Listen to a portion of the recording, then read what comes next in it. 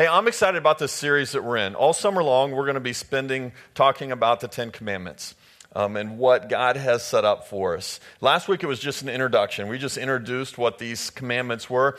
And there were three things that we talked about. And I think these are important to go back and recap and understand.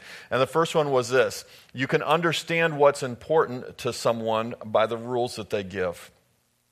And I said it this way, if I went home with you and spent a couple days in your home, I could just watch by watching your family what's important to you. And it may not be just the rules that you give or you say or you write out, but the rules that you keep. I mean, the ones that you enforce. We could tell that's what's important to you. And it may not be just in your home, but where you work, where you play, where you do things. You can tell what's important by a shop or a business, an organization, by the rules that they set up. And we can see that in God as well. Then what rules did he set up for us? And we can say that must be really important to him. These things must be a pretty big deal. We need to pay attention to it. Here's something else we learned last week. God's commands are not a condition of a relationship. They're a confirmation of a relationship. So God didn't set it up and say, here you are right here, and here's God. And in between us and God are these 10 commandments.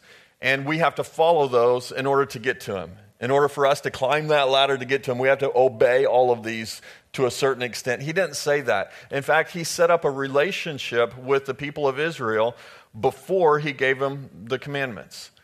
And he's done the same with us. Even while we were sinners, the New Testament teaches us this, even while we were sinners, Christ died for us. While we were breaking these 10 commandments, he is building the relationship with us. Because without a relationship, if we just have a list of rules that are given, usually what comes out of that is rebellion.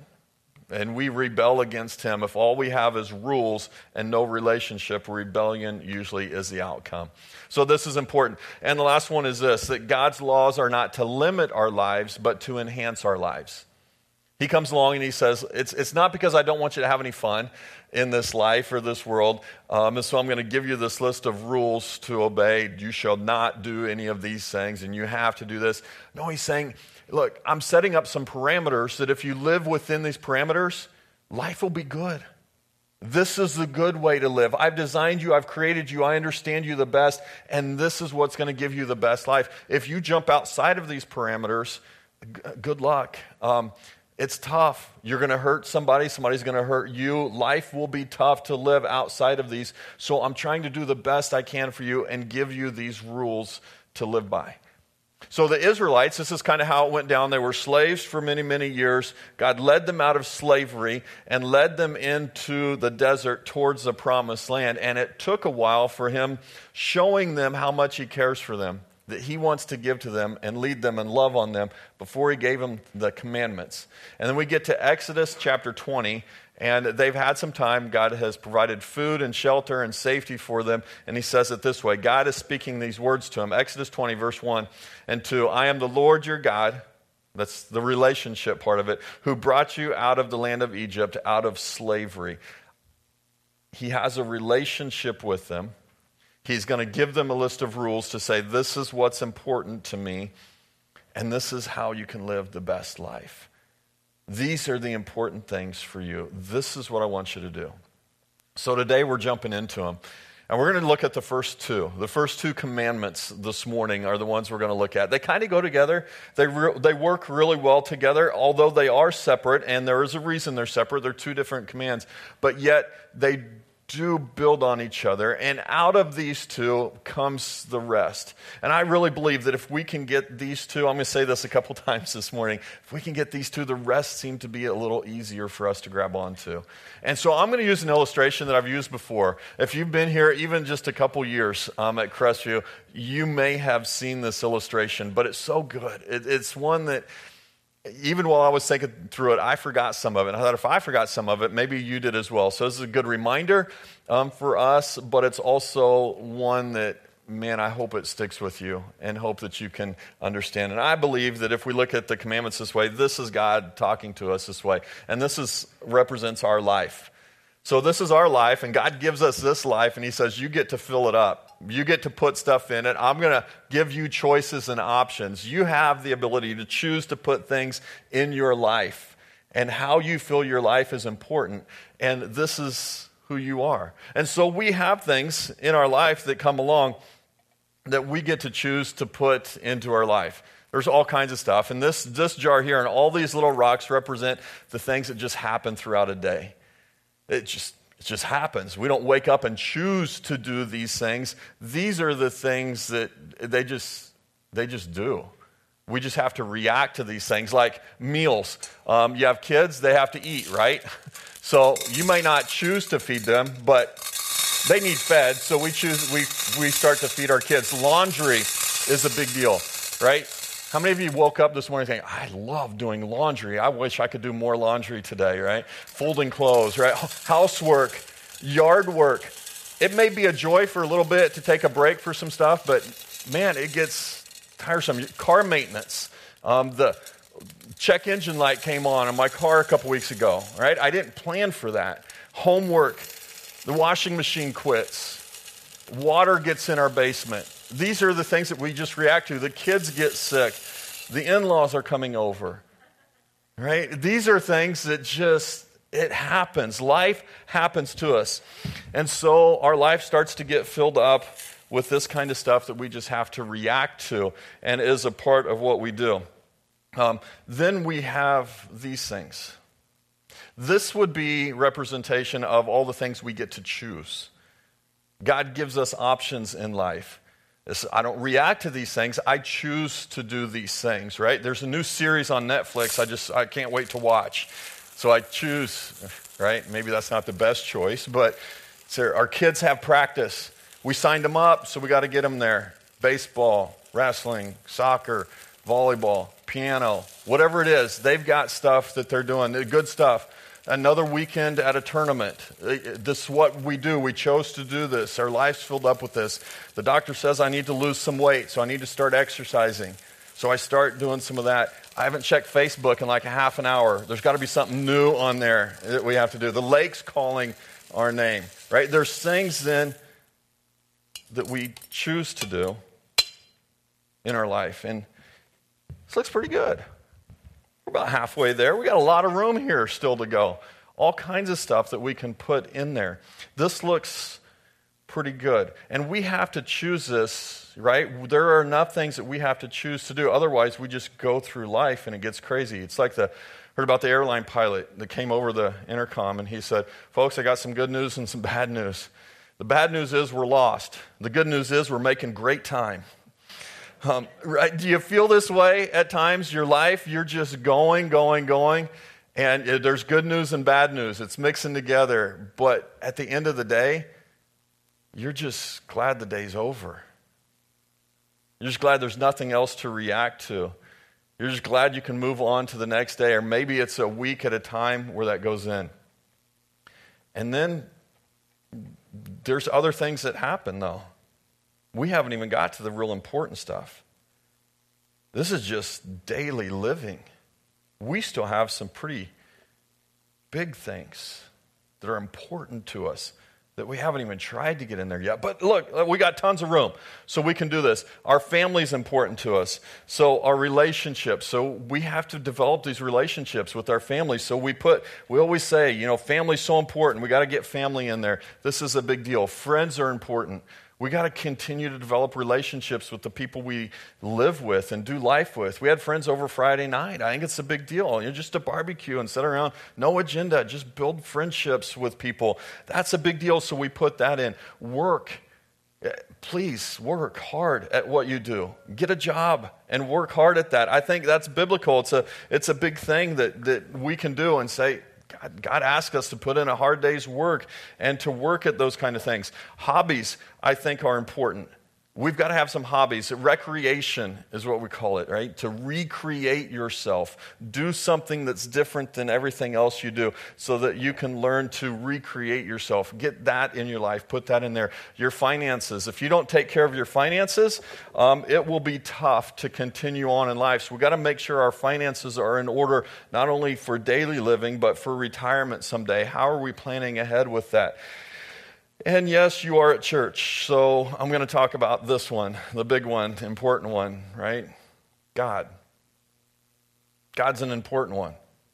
So we've got to try and figure out how to squeeze God we can't get him in here. So we're pretty good at this. We think that if we can balance God here, that we're doing all right. And if God can balance on top of, it may not fit inside our life, but if we can balance him on, that's doing pretty good, right? So or we say, okay, let me try and figure this out. If I can take some of this out and work and family, if I can rearrange some of this, and we struggle with this. If I'm at work, I'm thinking about family. If I'm home, I'm doing extra work, then I get in trouble for that. And so we try and switch the order, and still it's God sitting here on top. Not really in, just balancing. And we try and force it so many times, and we try and figure out how we can make that work. And life can feel full, but yet empty all at the same time, because we're just walking around trying to balance it all instead of having joy and being the way God wants us to be. We feel overloaded when it's like this, not complete and full. And I believe this. I think this is an important line. I want you to remember this one. Until we really take the time to sit down and figure out what's important in life, everything seems important. Until we sit down and say, what has to come first? What's of most importance? Everything seems important. And we try and squeeze it all in the best we can. And this gets tough. Well, I think we have a chance to start over. I think God is a God of not only second chances, but third chances and fourth chances. And God says, come on, let's try and figure this out. Let's see what we can do with this. How do we make this better? So he says, let's do this. Let's take a different one and see if we can make this look a little bit different than the way it is. He gives us these chances to set priorities. He says the priority in your life is what you put first. What's of first importance? What do we have to put in first? And to make this work. Matthew chapter 6, verse 33, it says, seek first the kingdom of God and his righteousness, and all these things will be given to you. First two commandments that he gives us, he talks about this right here. This is what he wants to set up and wants us to do. He says, if you don't understand these first two commandments and get these things down right first, the first way, the first time, if you don't understand these, you're going to have trouble with the rest of them. The rest of them are going to be tough to do. But if you can get this figured out, man, the rest of it seems to line up and to make sense. So let's look at it. Exodus chapter 20, verse 3. You shall have no other gods before me. Shall have no other gods. No other God before me.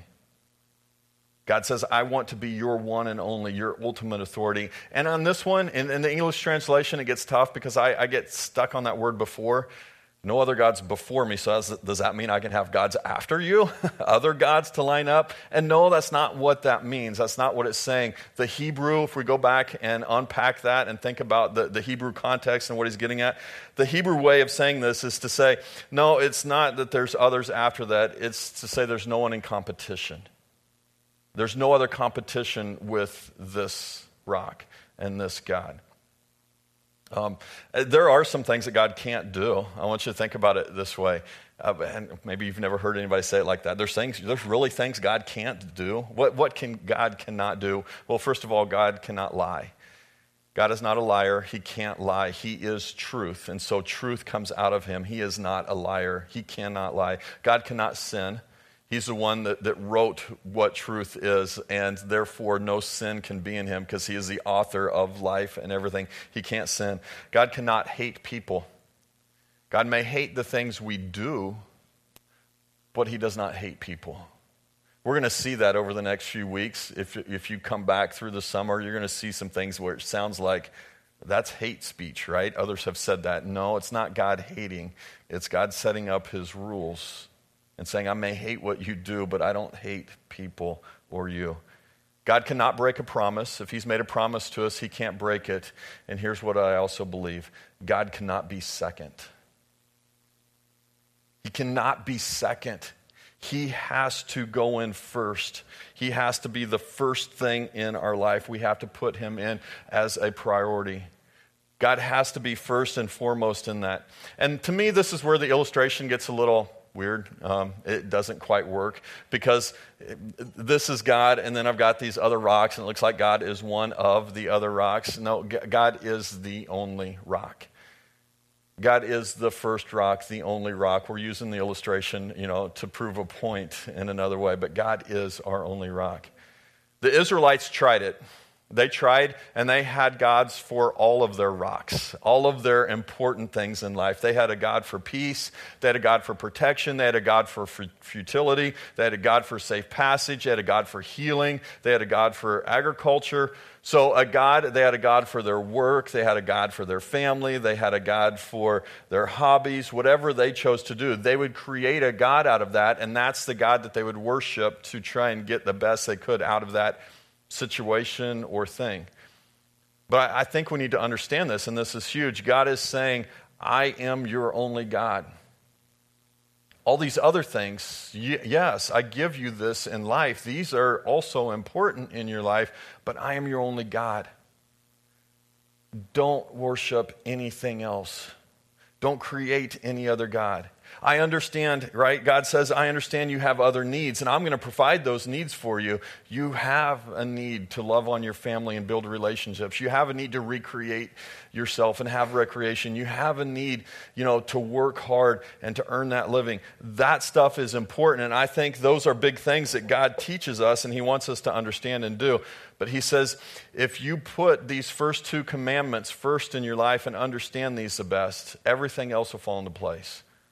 So the second commandment is like it. It almost sounds like the first one. It's almost a repeat. Verse 4, it says, you shall not make yourself a carved image or anything like that, anything that is in heaven above or in the earth or under the sea. He says, don't make an image. Don't create that. No other idols. In fact, the Israelites did this. While Moses was actually on the mountain getting the Ten Commandments, they were down taking gold, melding it all together, and they built an idol that they could worship. Because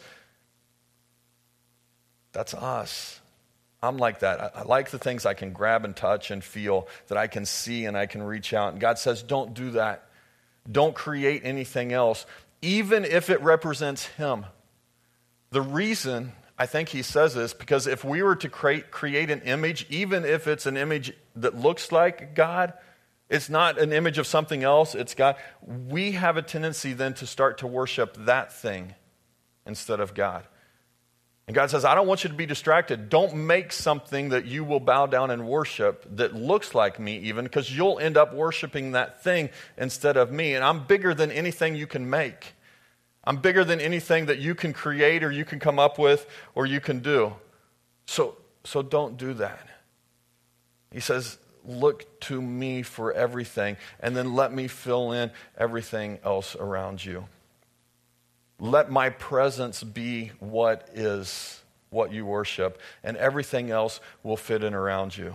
So the relationships are important, and we start to add these things to our lives. We need to put our families as a priority in our lives. That's important. God designed us that way, to have relationships with each other and to build those friendships. Work is important. Get a job. Work hard. God designed us and created us this way. I believe that your hobbies are important. Enjoy life and what he gives to you. Make that something that you enjoy doing. I don't think he created us to not have any fun, so he wants us to enjoy life in that. And be honest with your resources. Make sure your resources are so that you can enjoy this life. I think that's simple. He taught a lot about our resources in Scripture. I think he says this is an important thing for us. We have to understand. But if we do this correctly and we work at this, hey, there's all kinds of choices that we have in life. You want to spend some time watching TV? Go for it. I think he says, that's all right. Everything I mentioned before is nothing's bad. Your kids, you signed them up for soccer and baseball and wrestling and piano and volleyball, and you go to tournaments. Okay. How many, though? How much time do you spend doing that, right? Exercise. Your doctor told you need to exercise. You probably do, right? Maybe you do choose to look at your friends on Facebook and communicate that way. Maybe the lake is calling your name.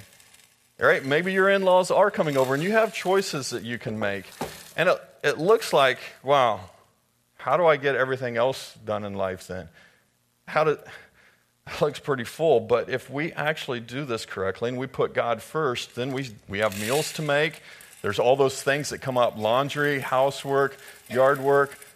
Check engine light comes on, your kids have homework, the washing machine quits, you get water in your basement, the kids get sick, you have a flat tire.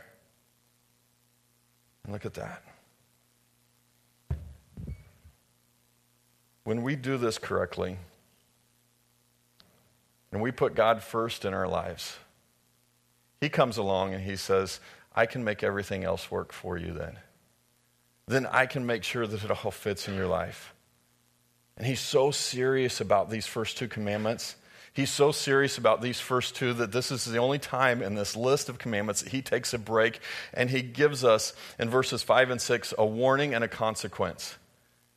The others, we don't have these, but in these first two, He stops and He says, let me give you a warning, and there's a consequence of these two. Verse 5, it says, you shall not bow down to them or serve them, these other gods. Don't worship anything else but God, right? For I am the Lord your God. I am a jealous God, is what He says. Now for us, jealousy usually comes across as a negative term. Ooh, you're jealous, that's not a good thing, but yet God calls Himself a jealous God. No, think about it like this. My wife should get jealous if I'm carrying around a picture of another woman in my wallet, right? Wouldn't that be the wise thing for her to do? Wouldn't that be isn't that saying something positive to me that my wife gets jealous if I talk to or text somebody else more than her? I would hope she gets jealous because she loves me. And God is saying, I love you so much and I want what's best for you. I created you. I know what's best for you. I am a jealous God because I want what's best for you. There's a warning in that. Verse 5 and 6, it says, visiting the iniquity of the fathers on the children to the third and fourth generation of those who hate me, but showing steadfast love to thousands of those who love me and keep my commands. Now, I'm not sure, I got to be honest with you, I'm not sure what all of this means specifically. I'm not an expert in generational blessings, but I am smart enough to know this. There are consequences for my children for the choices that I make in life. The things that I do in my life, my children will either get blessing or consequences from those. Now, this is not a blame game, and I don't want you leaving saying, yeah, I should blame my parents for everything that happened to me. No, you can't do that. You're an adult now. You get to make choices in life and decisions for yourself. But I get it. There are things that happen in my life because of choices my parents made and my grandparents made. There are choices that I am making that will affect my children and grandchildren. Therefore, I better be smart about those choices because it's going to last for a while. And I want to make sure I'm choosing who I'm worshiping and how I'm filling up my life. Just as much for me as them. And there's a verse in Kings, 2 Kings, chapter 17, verse 15. It has stuck with me years and years and years. And this is part of the verse. It says, they followed worthless idols and themselves became worthless. Oh, every time I read that or I hear that, it makes me second guess and think about what I'm choosing to fill my life with. What's happening in my life? What priorities am I making? What am I choosing? Who am I choosing to follow? And God is not asking to be the center of your life because He's insecure. God's not asking to be the center of your life because He's conceited or He's on a power trip. It's because He's God. He created you. He knows what's best for you. And these first two commandments, they lead us, I think, to some of the biggest questions that we can ever have in our life or ever ask in our life. And it's this: who or what is going to be your God? Who or what are you going to prioritize in your life? Who's going to be first in your life in what you do, how you fill your life? And are you willing to put these first two commandments in place first and then fill your life around it? Or are we trying to squeeze in God after we've done everything else? I tell you, if you haven't done that yet, if you haven't said, I'm going to put God first in my life, I'd love to chat with you. I'd love to unpack that with you a little bit more. If you have, man, it's a daily thing for us to keep reminding ourselves to put him first. Let's pray together. Father, I'm grateful again for your son, for what he has done for us, for who he is to us. And I'm grateful that you set it up so that we can learn to trust you in this, so that we can have this understanding that if we do choose you first and we put this as a priority first in our lives, that somehow you make it all work out. You've designed us this way. But if we choose to do it a different way, we just balance. We just try and make it through each day. God, continue to lead us in that direction, to help us understand who you are in this and how amazing you are, and to put you first above everything else. Father, we're grateful. We love you. In your name we pray. Amen.